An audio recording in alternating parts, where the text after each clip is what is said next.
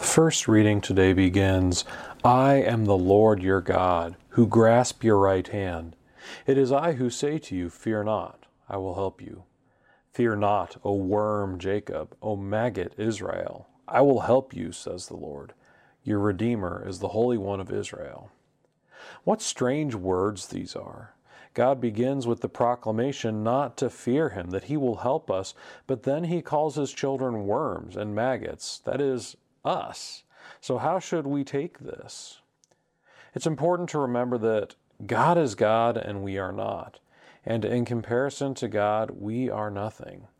It's only through his mercy and through his grace that we have been elevated beyond the status of what we deserve, of nothingness.